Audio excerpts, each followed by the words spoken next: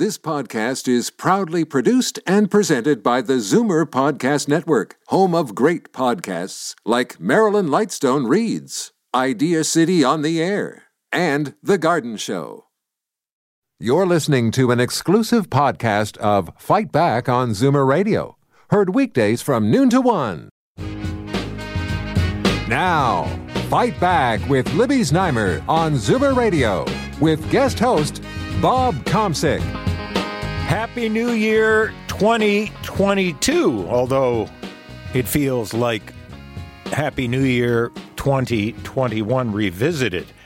You just heard some of the measures announced by the Ford government in the news with Steve Key. Let's recap the just announced measures, which will take effect on Wednesday when the province's chief medical officer is going to reinstate a directive ordering hospitals to pause all non-emergent, non-urgent surgeries to preserve critical care capacity.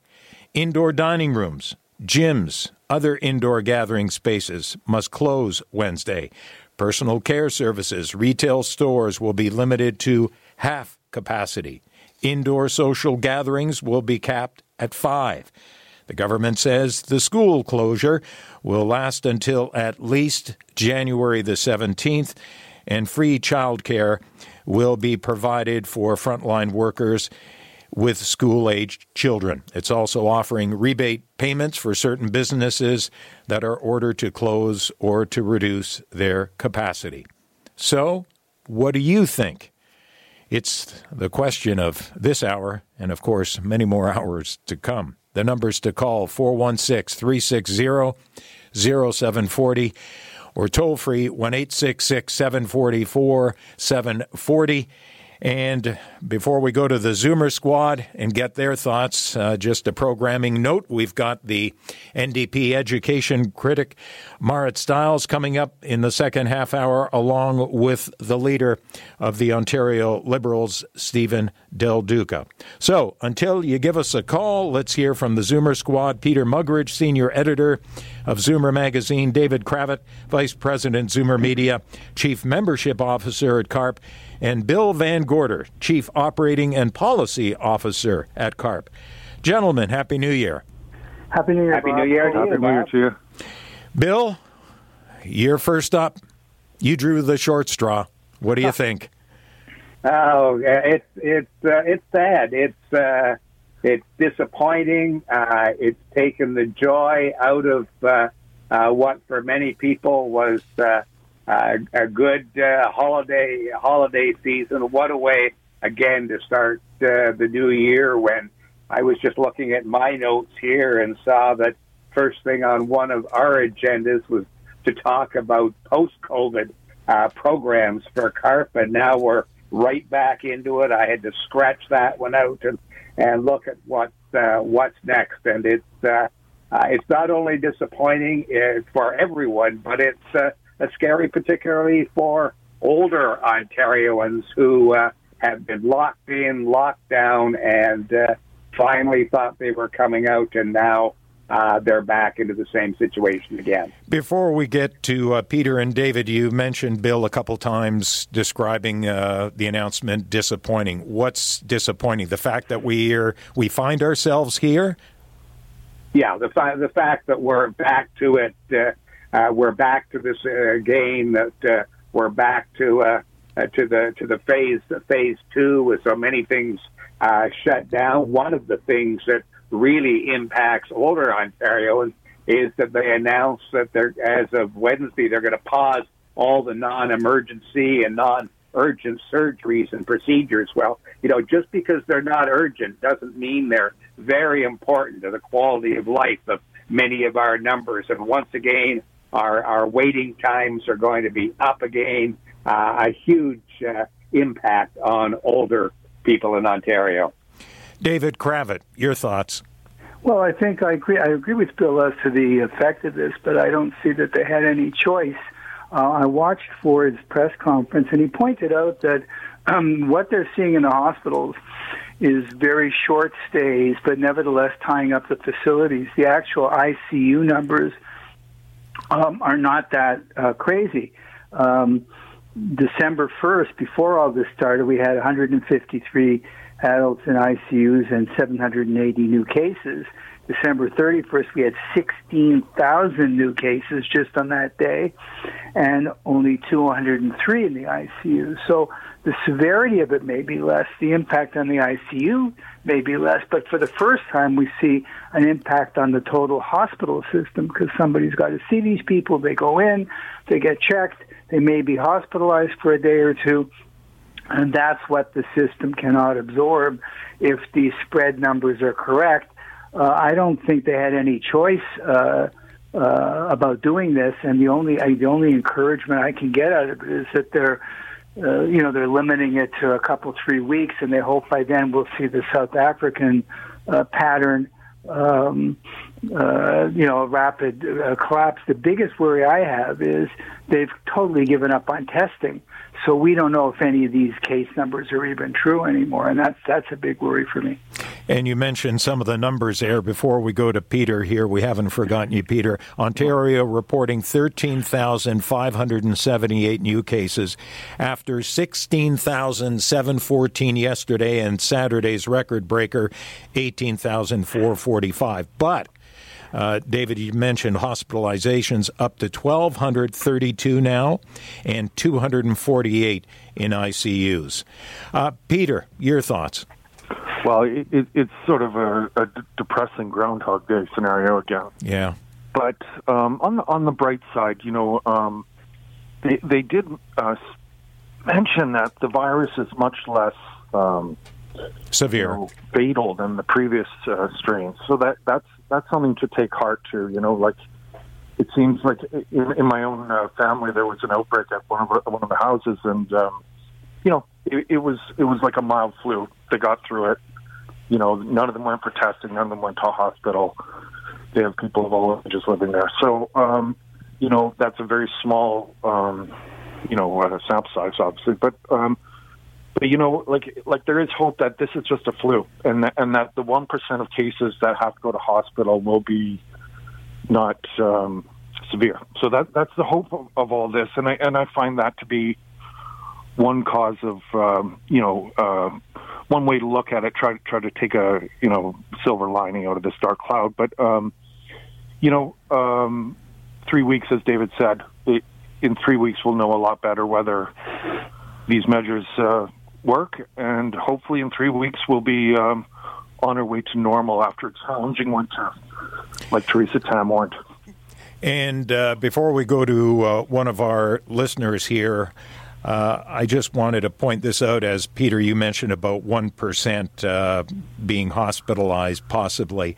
Now, what the government points out is that the rapid rise in cases that we could, stressing that, underlying, air quotes, everything else, could be looking at hundreds of thousands of cases possibly soon, pointing out how and this is the government pointing out that when 1 in 100 goes to hospital, it means the rapid increase in transmission, the number of new cases requiring hospitalizations will also go up a lot daily. For example, 50,000 cases a day would mean 500 hospital admissions per day, greater than the peak daily hospitalizations of 265 from last spring.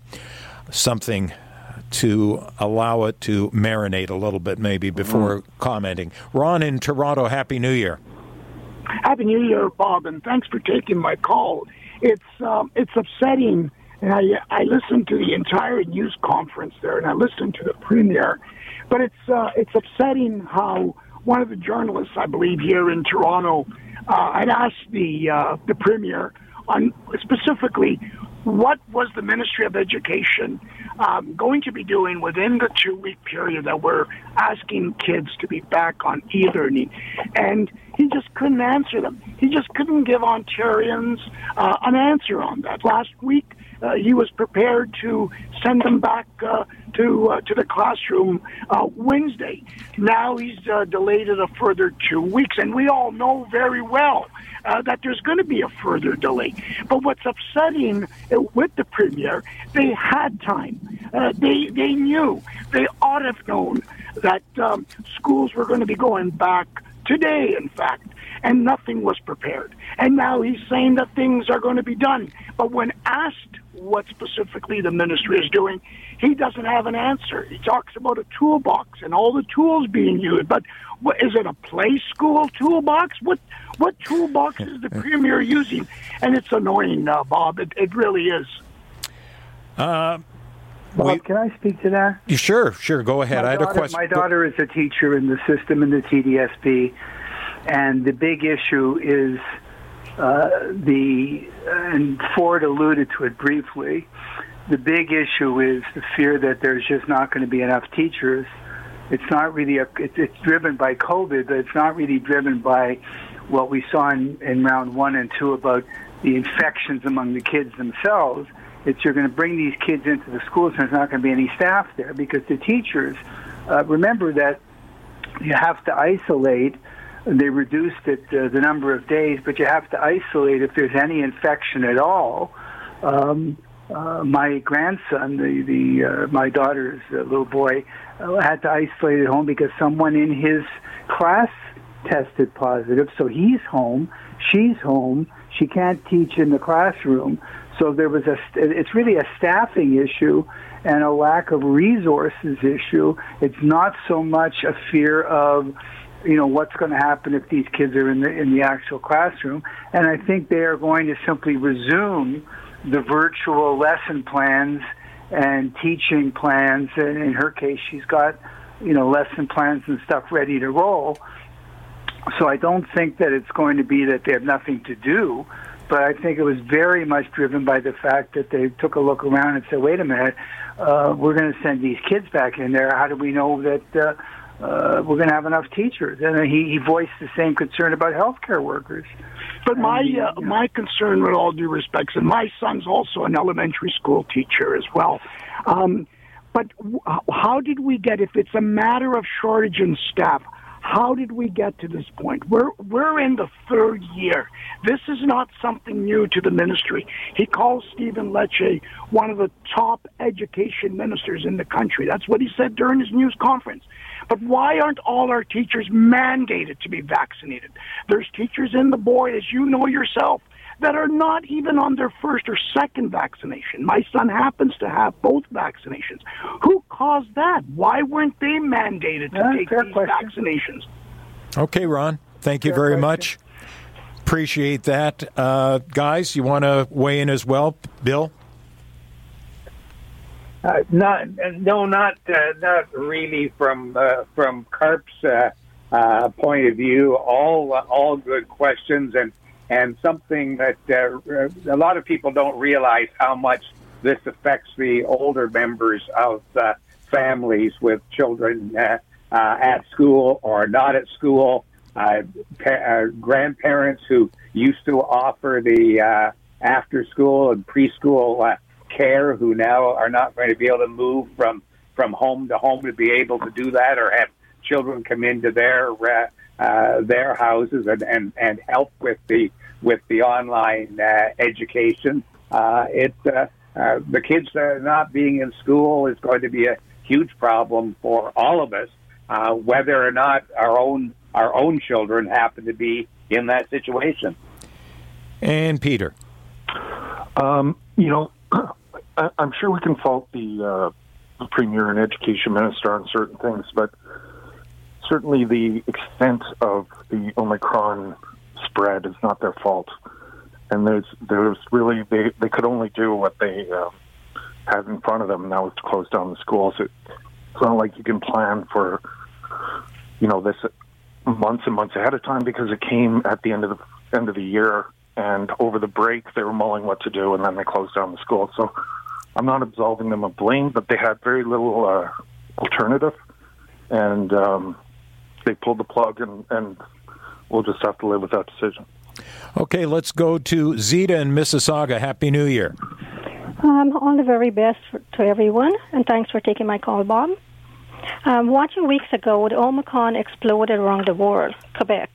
Experts all along is worrying about the hospitals and school system crashes, so because of tsunami of patients. So why Mr. Ford did not implement public measure before the holiday when we know that infection numbers will climb and we know that even the vaccinated are not going to be spared from this. So why encourage people to line up and expose to the most contagious virus for the rapid test? So the party and the gathering and the sports arena to carry on. These tests are more crucial for the frontline workers. We are lucky, and it's a good thing that it's a flu-like, but it's still a very serious problem. Well, I think, Zita, Daryl in Toronto, who I'm going to allow to join in, I think he can answer the question why he feels it's taken Ford so long. Why do you feel that, Daryl, and Happy New Year? Happy New Year to everybody. Frankly, I feel, firstly, the whole thing started off with a little doublespeak about how we are going back to the reopening plan kind of thing. Modified, right? Yep. Yeah, you could just say that, well, we're closing down again. The point is, he knew all of these things from the numbers and the projections weeks ago. If he didn't, he should just resign. But he knew them all. But the information coming out, the delaying of the schools by 2 days, so that he'd come on today to announce it would be delayed further, was all basically part of, it seems to me anyway, to be part of the re-election plan. He didn't want to give out the information over the holidays because it would have really messed people up. Okay, if I can get you to just stay on your phone there, because you're drifting in and out, so if you could stay on your receiver there. Okay, now I'm right here. So it's basically, it's like the, Conservative Party of Ontario is now running the information coming out of COVID and when things get shut down and stuff like that, because his main concern is just his re-election. He knew this weeks ago. This should have been done weeks ago. When you see those numbers, when you see that the curve is going up in this direction, you don't wait 2 weeks till it gets to this point to say, now we have to shut down. You know it's getting to that point weeks before, and if you're looking to mitigate the situation, it should have been done before. Okay, Daryl, thank you. And guys, let's get you to weigh in. Let's start with you, Peter. Re-election. Is that what's driving this? You know, it's driving everything. This whole thing is always so politicized. And, it would, I don't know how we're ever going to get to the point where we can look at this without looking at it through the lens of politics and just try to figure it all out. But certainly Ford was playing a political game, delaying the announcement, trying to sort of delay the bad news over the holidays so people could, get back, see family, recharge the batteries, and then prepare themselves for the bad news. So I think that the caller is right there. That he did a little bit of planning there, but I'm hoping this year will be the year we can begin looking at this virus through a non-political lens. We can just look through strictly. Let's take the best steps to defeat it, and not consider everything through politics. David. Well, I want to be a little more, I've been critical of the government many times on this. I want to be a little more tolerant on this one, because I think that they didn't fully know what the burden on the hospitals was going to be. How many people get it and need to go into the hospital, never mind the ICU. The ICU numbers have been very stable. But the hospitalization numbers, and many people, as we know, and we heard this anecdotally already earlier in this show, you feel like you have a bad cold, you may not go into the hospital, you may not even know you have it. So you have this paradox here of a variant of COVID that's far more easy to spread, far more orders of magnitude more contagious than anything we've seen before. Maybe you can't even stop it no matter what you do. Yet it's milder. Well, how much milder? What does it mean that you have to go to the hospital versus you don't have to go to the hospital? And I don't really know that 2 weeks earlier, if they had brought this in, I think we would have had all kinds of calls saying it's not that serious. Why is he destroying our holidays? So I think he's in a little bit of a lose-lose here, and I think that these regulations for a period of 3 weeks moving forward Schools are bad. School, they only extended it till the 17th of January, not the 26th with everything else.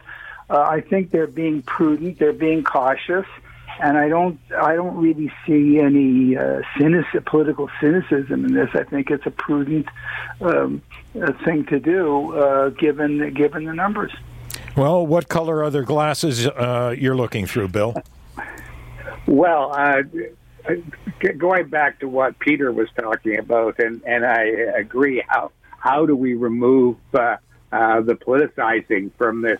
The first thought that comes to my mind is there are so many issues that our CARP members want to deal with in the upcoming provincial election, and how do we get focused on those important ones?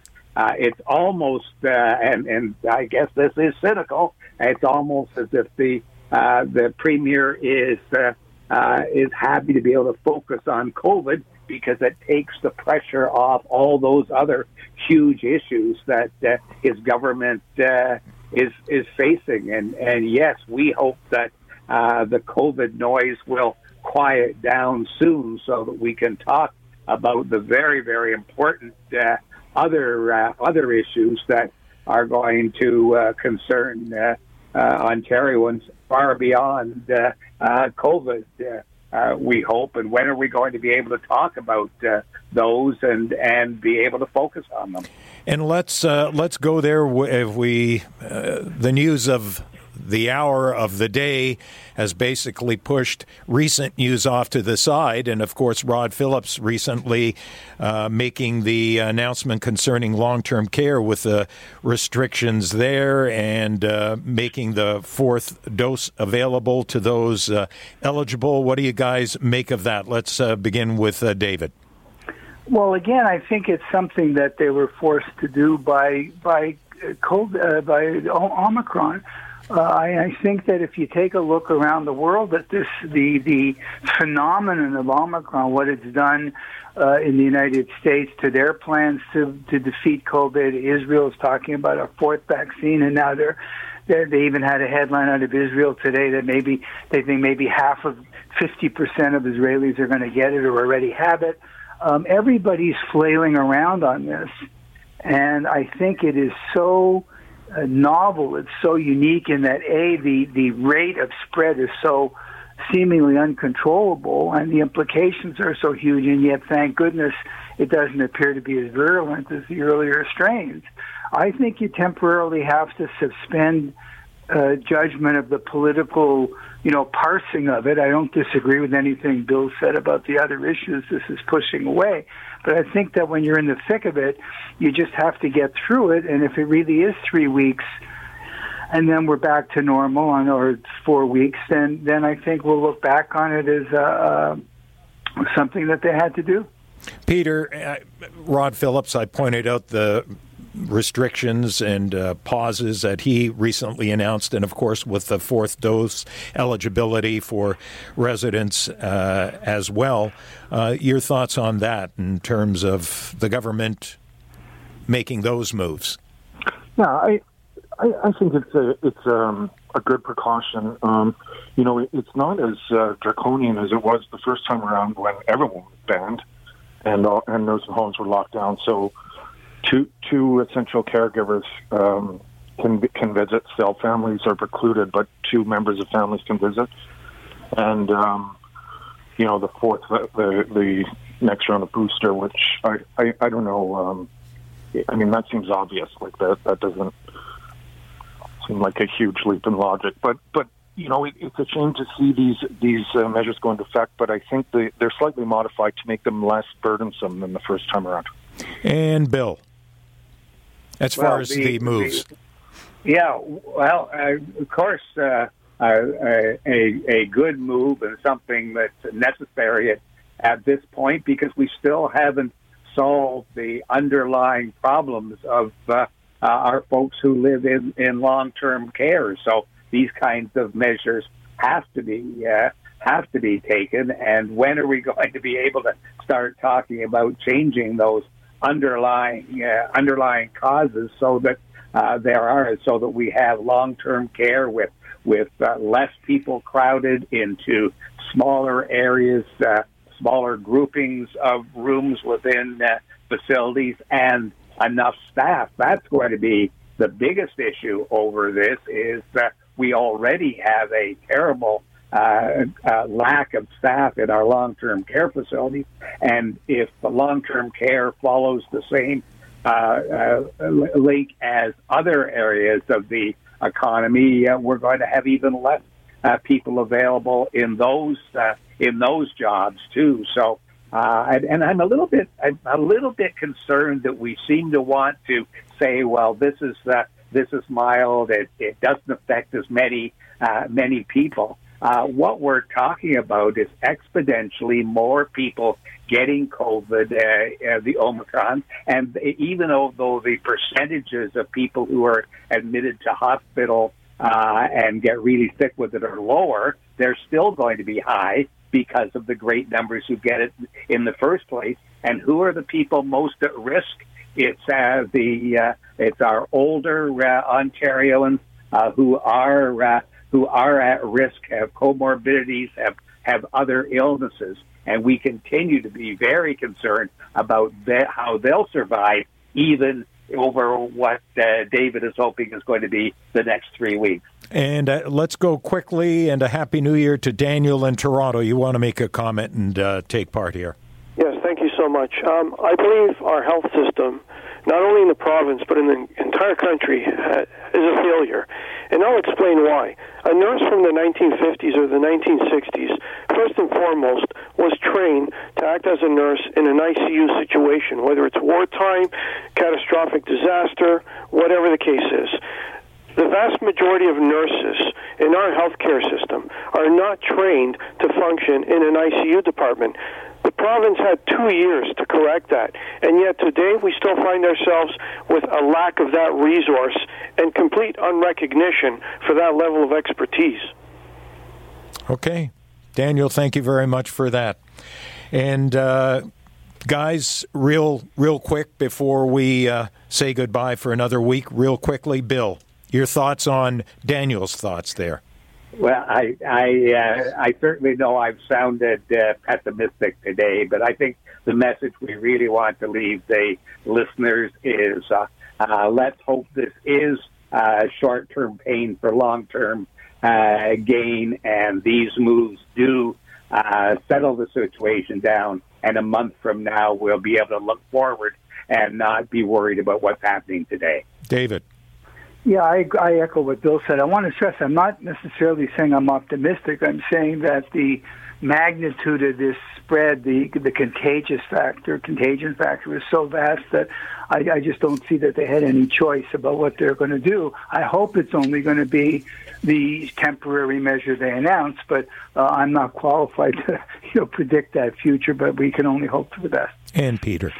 Well, I'm not qualified either, but my New Year's resolution was to be more optimistic about things and less pessimistic. So I'm going to follow Bill and say there's reason for optimism, and the measures will work, and in 3 weeks we'll be on the path to recovery.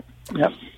Peter Muggeridge, senior editor, Zoomer Magazine there. Previously, David Kravitz, vice president, Zoomer Media, chief membership officer at CARP, and Bill Van Gorder, chief operating and chief policy officer at CARP. Again, guys, Happy New Year, and thank you for your time and your thoughts. Thanks. Happy New Year. Thanks, Bob. Thanks, everyone. Bye-bye. Coming up on Zoomer Radio's Fight Back, Bob Komsic sitting in for Libby Znaimer. We will speak with the education critic for the NDP in this province, Marit Stiles. You're listening to an exclusive podcast of Fight Back on Zoomer Radio. Heard weekdays from noon to 1. Fight Back with Libby Znaimer on Zoomer Radio with guest host Bob Komsic. Welcome back and Happy New Year. Just going over some of the measures that were announced earlier by the Ford government before we move on with our next guest who has some interest on one aspect of the announcement. The province's chief medical officer is going to be reinstating the directive ordering hospitals to pause all non-emergent, non-urgent surgeries to preserve critical care capacity. That takes effect on Wednesday, as do the following. Indoor dining rooms, gyms, all other indoor gathering spaces must close. Personal care services, retail stores will be limited to 50% capacity, and indoor social gatherings will be capped at 5. The government says the school closure will last until at least the 17th, with free childcare provided for frontline workers with school-aged children. Joining us now is the education critic for the NDP in this province, Marit Stiles. Happy New Year, although it's a little difficult greeting to be passing along on a day like today, but are you at all surprised? Well, I wish I could say I was. A few days ago, the Premier said that schools were going to open on Wednesday. He kind of pushed it back by a few more days. But I got to say, I felt that pretty strongly that this was where we were probably headed, and I think a lot of people did. And, I guess I'm a parent of I have one teenager still in school. And, there's no question there's a lot of disappointment in my household. Schools are going to be going back to online until at least January 17th. And so it's not as if, schools, to be clear, will still be open, but they just won't be able to go in person. And what that means is, I think for a lot of our kids and families and all the education workers out there, that's just devastating news, because for them, it means more online learning, which I think we all recognize has not been easy. And, considering that in Ontario, we saw schools closed for 26 weeks in total so far, which is the most of any jurisdiction in Canada and pretty much in the Western Hemisphere. It's one of the worst records. So our kids have already paid a massive price. And so I think we're all really disappointed. We can debate whether it was the right thing to do, but I do think that, it's sad that we had to get to this place. And I think there is a lot the government could and should have done so that we wouldn't be in this situation again. And what do you think some of those things should have been so that we wouldn't be talking about this today? Yeah. Well, I was counting it today, and it's been 662 days since Ford first closed schools back in March 2020. And in those 662 days, we still don't know how many classrooms have the proper ventilation. We still are worried about our kids in cafeterias at schools and, again, having proper ventilation. Our teachers still don't have the proper masks. The government has still not provided those. So there's, and I'll also add, our classrooms are still the class sizes are still really big. You have a lot of kids going back into classrooms of like 32, 28, 35 kids. So I think there's a lot that the government has to answer for. Now they're saying, well, they're going to use this time to suddenly miraculously address some of those things. Well, where have it been for 662 days? And I think that is, those are the kinds of precautions that they could have put in place a long time ago. And I would say we, the NDP, but also like so many of the folks on the front line and the education experts have been saying this for now almost 2 years. Now, granted, except for the school closures, which are in effect until at least the 17th, everything else that was announced, and it's a real long laundry list, but a lot of familiar things that we've, I hate to say it, grown accustomed to over the past couple of years, they're in effect until the 26th, so a little bit longer. Absolutely. Elective surgeries, for example. Being paused. This is going to be really awful news for so many people, and I really, my heart goes out to them. And I know, as the education critic, I talk a lot about the schools, but families are going to be dealing with a lot of other effects, including businesses, small businesses, which I'm already getting emails, and my email inbox is going to be pretty full by the end of the day with small businesses saying, "Oh my gosh, we're going to have to shut down. We can't maintain this." So, yeah, devastated. Now, I know you were preparing for this, and this is kind of your line of expertise, talking about education. But in terms of some of those emails that you've received, have you had a chance to look at some of them? And is that the essence of what these business people are telling you, that they're throwing their hands up, waving the flag, saying, I just can't do it anymore?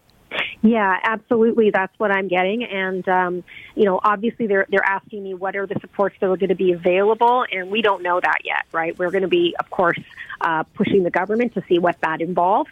I know that over the last 2 years, a lot of the small businesses in my community and across the province, we really had to fight hard to get them any kind of support, and they barely survived. And what I was hearing even before the holidays, what I was hearing from small businesses in my community was that they needed those supports to continue through the fall. They didn't.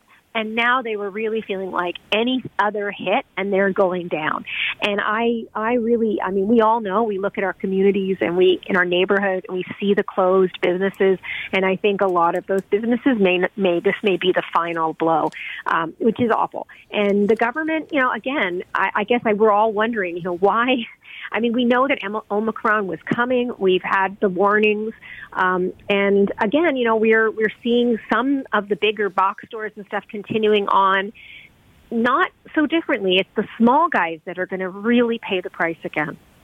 What about the government recently announced it was expanding the business costs rebate program for eligible businesses, depending on if they have to close or if capacity is reduced, and just how much they would be receiving depending on how much of a hit they take. Is that really sufficient or no?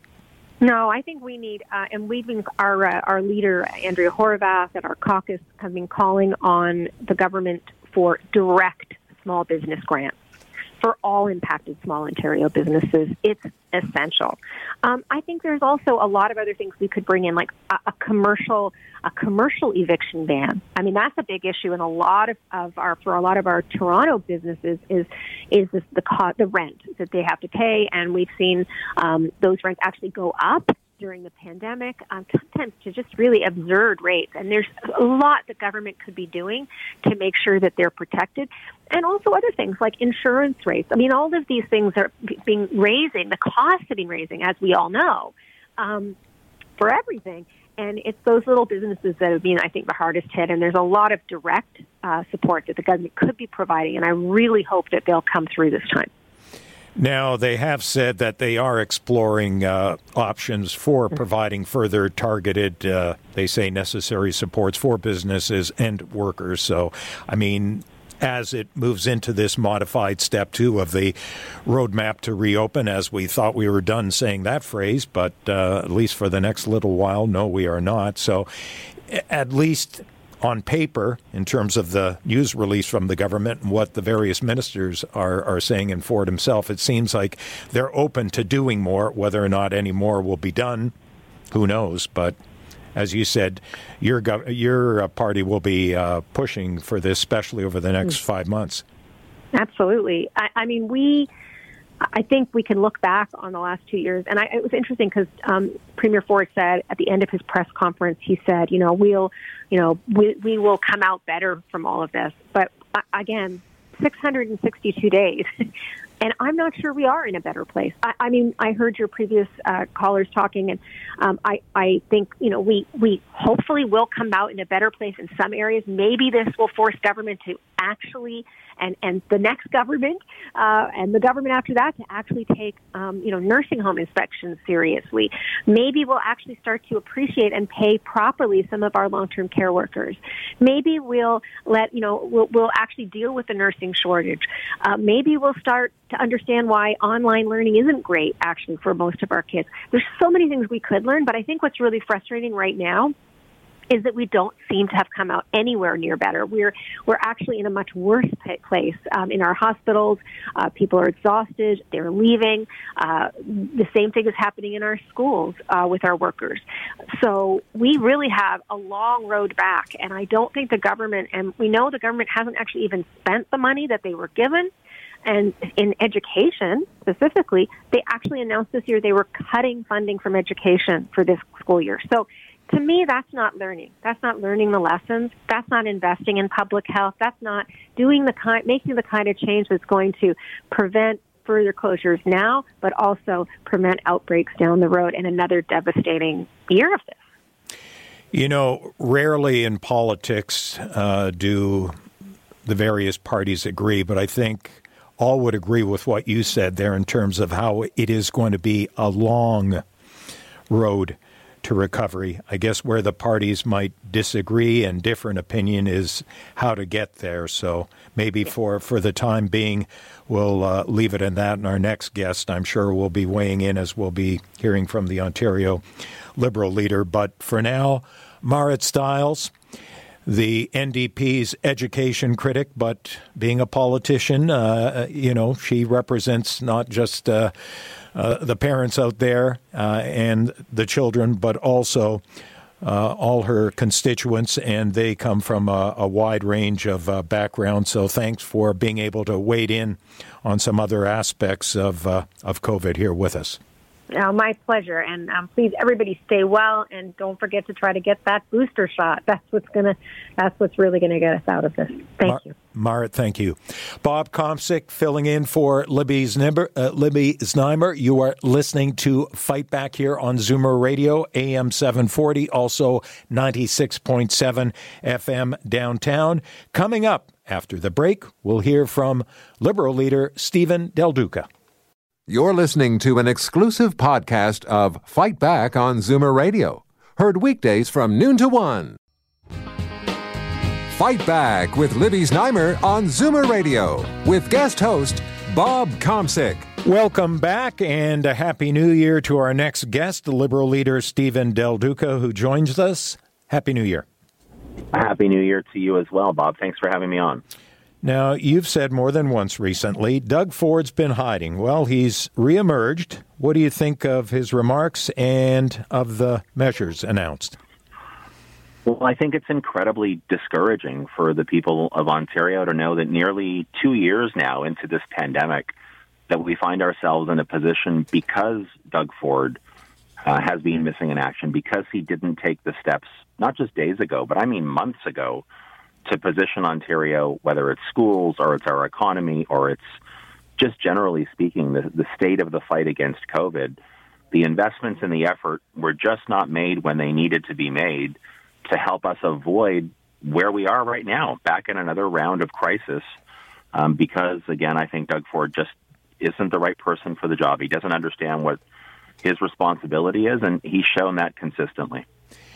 But don't you agree there, Stephen, that for a while there it looked like we were doing better and that light at the end of the tunnel looked like one where we were emerging, not something approaching us? Now it feels like lately, and especially people might think after today, it almost feels like we're playing snakes and ladders and we've quickly slid back to the start of the game.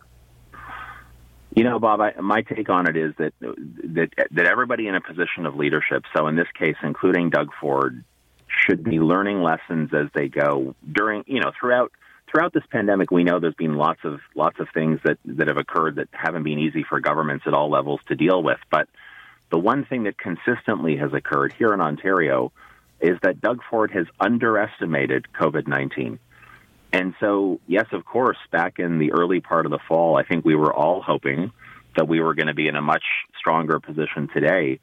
But we also did hear back in September and October from the Chief Medical Officer of Health that with the weather here in Ontario getting colder and more people going indoors, that before Omicron was discovered, that we were going to see the case numbers start to creep up and go in the wrong direction. And that's why back in the middle of November, 2 weeks before Omicron was discovered in South Africa, I put out a plan on behalf of Ontario Liberals urging Doug Ford to make a certain number of decisions and investments around rapid tests, boosters, indoor settings. Again, this is back in the middle of November, and Doug Ford ignored me. He ignored the doctors. And then suddenly we hear from the science table December 16th. Then Doug Ford goes into hiding for 2 weeks. Then we're scrambling again. It just seems to me that as a leader, you've got to hope for the best, but plan for the worst. And that's just something Doug Ford doesn't seem to get. So I take it you don't buy his remarks when he says that he listens to science and the experts. Do you feel then that he's listening more to the strategists, and only when the strategists say, listen to the scientists, that's when he listens? Well, Ontario Science Table called for what they term a circuit breaker back on, I believe it was December the 16th, maybe December the 17th. Here we are nearly 3 weeks later. There was an announcement made by Dr. Moore a few days ago where Doug Ford didn't bother to show up that day, didn't bother to face the music or speak to us as a people. Here we are a couple of days later. And by the way, we were told just a few days ago that my daughter's schools and schools across this province would be opening this Wednesday. 3-4 days go by, and suddenly we've discovered they can't open up for 2 more weeks beyond Wednesday. I mean, it's a consistent, cascading comedy of errors from Doug Ford, and I don't know if there are many people left in the province who have any confidence and faith in his leadership, but I think if there are, that confidence and faith has really, really, really been shaken today, and understandably so. So do you feel then, I'm getting the sense you feel he's more concerned about what the voters will be doing 5 months from now versus worried about their health? In other words, worried about the election. Yeah, no, I understand. I think that's been a real big problem for now many months. If you think back to, again, I think it was October, it might have been November, Doug Ford's government announced that the vaccine certificate would be going away January 17th. And they also announced at the same time that the mask mandate in Ontario would disappear in the middle of March. They did that without any medical or scientific advice or input. Now, obviously, we know they've changed their minds on the vaccine certificate because since the 17th of January is just a couple of weeks away. But, you know, it has always felt like they are more in tune with the electoral or political calendar rather than with what the virus is actually doing here in Ontario. And I know this seems a little bit trite to say, but the virus doesn't pay attention to politics. The virus does what viruses do. And so I think, not for me to give Doug Ford political advice at all, but I think the people of this province would be far more willing to reward leaders who give them tough medicine but are consistent, are decisive, and are competent. And Doug Ford is failing across the board in that regard. This might be a case of you saying, how much time do I have? But I'm going to ask you anyway. So what do you do differently if you're premier, not June 2nd, but in the midst of all this now? I know you touched on some of the things that you had recently called for before Omicron was even, something that we mentioned and read about and experienced. So what would you do differently? Yeah, so the number one thing, and my kids are, as I said, they're in publicly funded schools, one daughter in grade 9, the other in grade 5. What I'm most concerned about right now is that Doug Ford's going to close the schools for 2 weeks and not use that time to give parents peace of mind, give frontline education workers peace of mind around masking so that we have N95s or equivalents in place for workers, but also for students, making sure that we have the so-called HEPA filters in every classroom in this province. And by the way, on that issue, the government keeps talking about thousands of HEPA filters they've purchased. But as a parent, and I live in York Region, I don't have any way of knowing transparently whether my daughter's schools actually have enough HEPA filters deployed. I think there's a lot more transparency we need there. I think they need to take on, and this is what I'd be doing right now, there are a lot of parents that still aren't convinced of getting their younger kids vaccinated, even though they're eligible to do so. I think there should be an awareness campaign to boost that confidence. I think we need boosters in place, and education workers should be prioritized for the boosters. I think that the vaccine for COVID should become part of the requirement for kids in our schools, again, assuming they're eligible. There's a long list of things that he's got to take these next 2, 3, 4 weeks and not waste them, and not just hope and pray that the numbers will come down organically or naturally. And that's what I'm really nervous about, Bob, that he won't take the time, make the effort, or make the investment required again. And I don't want to say this because I don't want this to be the outcome, but we find ourselves back in a rocky spot in a month or two, or if there happens to be, God forbid, another variant of concern. So, I wouldn't be wasting the time. I wouldn't just be doing the press conference. I'd be making sure every waking hour of every day that it was all hands on deck and we were prepared to deal with this and get through to the other side.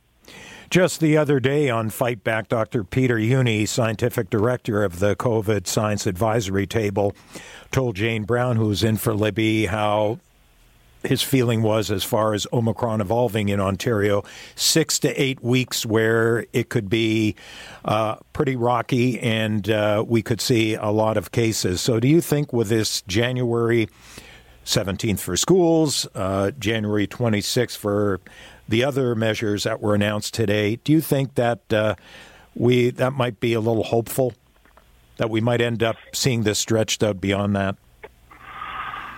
Well, as I said a couple of minutes ago, I think people in positions of leadership should, at every time, should be hoping for the best and working hard towards the best outcomes, but at the same time preparing for something less than the best outcome. So if that's what Peter Jüni is saying and others are saying, I think it's fine for the Doug Ford government to say, here's the current timeline that we're on, but while we are doing this, while we're pausing schools, for example, in person for a couple of weeks, and we're introducing these other restrictions, here are the other things we're doing behind the scenes to make sure that this latest round of restrictions, as tough as it is as time limited, as short as possible. And again, just preparing for the worst and listening to the science table and the doctors when they give their advice that has really nothing to do with politics and just is advice that is designed to keep all of us safe and healthy, which is everyone's goal. I have a feeling a lot of what you just touched on in our conversation, you're going to be touching on for the next 5 months. I'm just going to say this one more time. I think we were all in a position in October, November, despite what I had put out by way of a release in the middle of November on measures that Doug Ford should have been taking back then.